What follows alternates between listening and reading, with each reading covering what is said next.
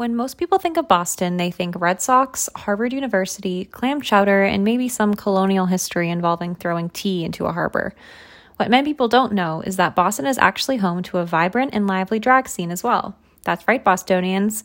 Gone are the days of huddling underneath your covers watching reruns of RuPaul's Drag Race, and gone are the days of traveling 3 hours to New York City to see great drag shows or brunches. Boston is home to a tight-knit, though ever-expanding community of drag queens who are both passionate about their work as a performer, but also about the city they perform in. With wigs towering impressive heights, gorgeous contour-sculpted smiles, and swishing glittery costumes, Boston's drag community is one of love, acceptance, and support. We recently spoke with 3 Boston-area drag queens about what got them into performing and what makes Boston such a unique place to participate in the drag scene. Regina Jackson, a Boston-area drag queen who started participating in drag during the pandemic, explained a little of what it was like entering an already tight-knit drag scene. Boston's, because of the size comparison, New York is huge. There's a lot of people, there's a lot of opportunities for drag. Boston just has a little bit more of a niche drag setting, just due to the smaller population than other cities. So with that, there is, less opportunities for new people to kind of start out. However, there is, this past summer, there was a lot of new, open stages that opened up. So there was one hosted by, their name is JP, just JP, and they hosted a open stage at Jocks on Mondays.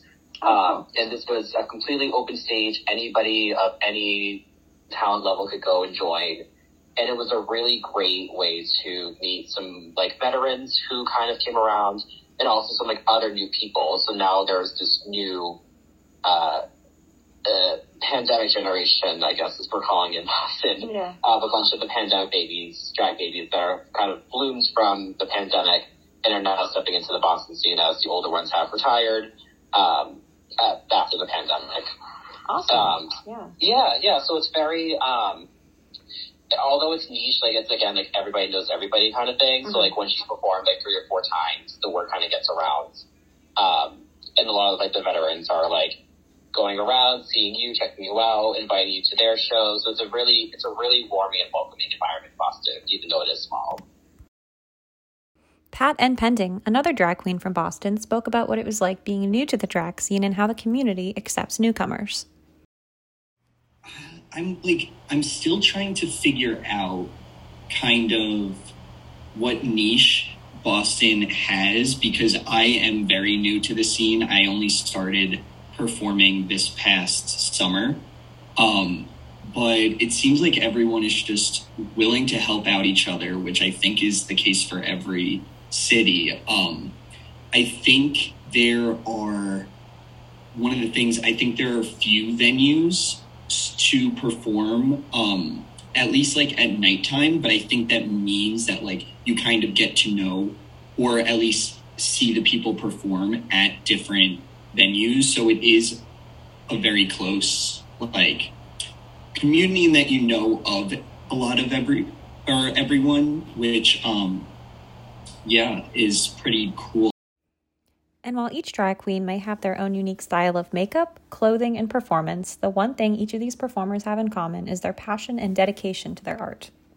Even though Pat N. Pending is new to the scene, he's already fallen in love with the community. I really like the adrenaline rush and just showing the work that I put into, I said, with all those things, the makeup, the outfit, the mix. I really enjoy making my mixes of incorporating music, pop culture references, and all of that, and just showing people and kind of making them laugh or at least be entertained during those mixes.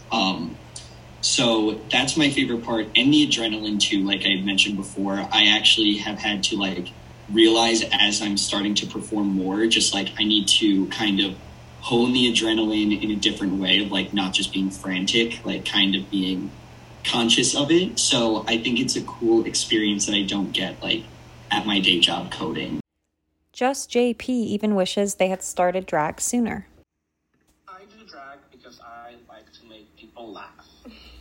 I realized that was my calling. That was the thing that I wanted to do with my life, is to make people happy. And drag allows me to do that while being fabulous. So there's nothing to lose. There's a toll in the body. Like, I've been doing drag for 5 years. I started doing drag when I was 25. I'm 30 now. And, you know, there is a toll in the body. I sometimes wish that I had started doing drag sooner, just so I could, like, really hone in on the skills that because, like, right now, like, it's really, like, my body, it's really hard. Like, my joints really, really, you know, they hurt sometimes. So, yeah. But my favorite part of drag is making people laugh and making people... And as for plans to move to a bigger city with a bigger drag scene, Regina is planning to stick around. I'm staying in Boston for right now. My plan is to still do, like, keep up with my brunch in Article 24.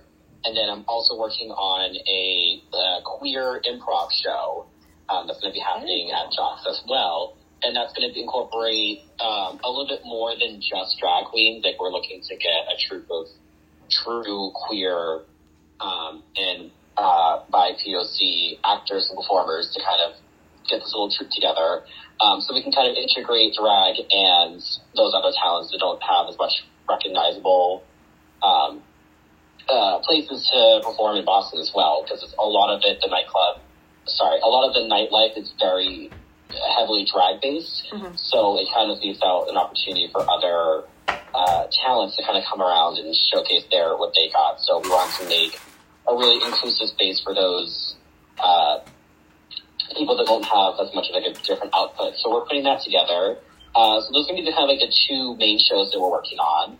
And probably, you know, future goals would be, I would love to move some drag to like the North Shore. Yeah. Because it's very far and few between. Yeah. And those that like are on the North Shore don't want to like drive 45 minutes into Boston, find parking and all that. So it's like, oh, there's a drag brunch at my favorite restaurant down the street. I'm going to go.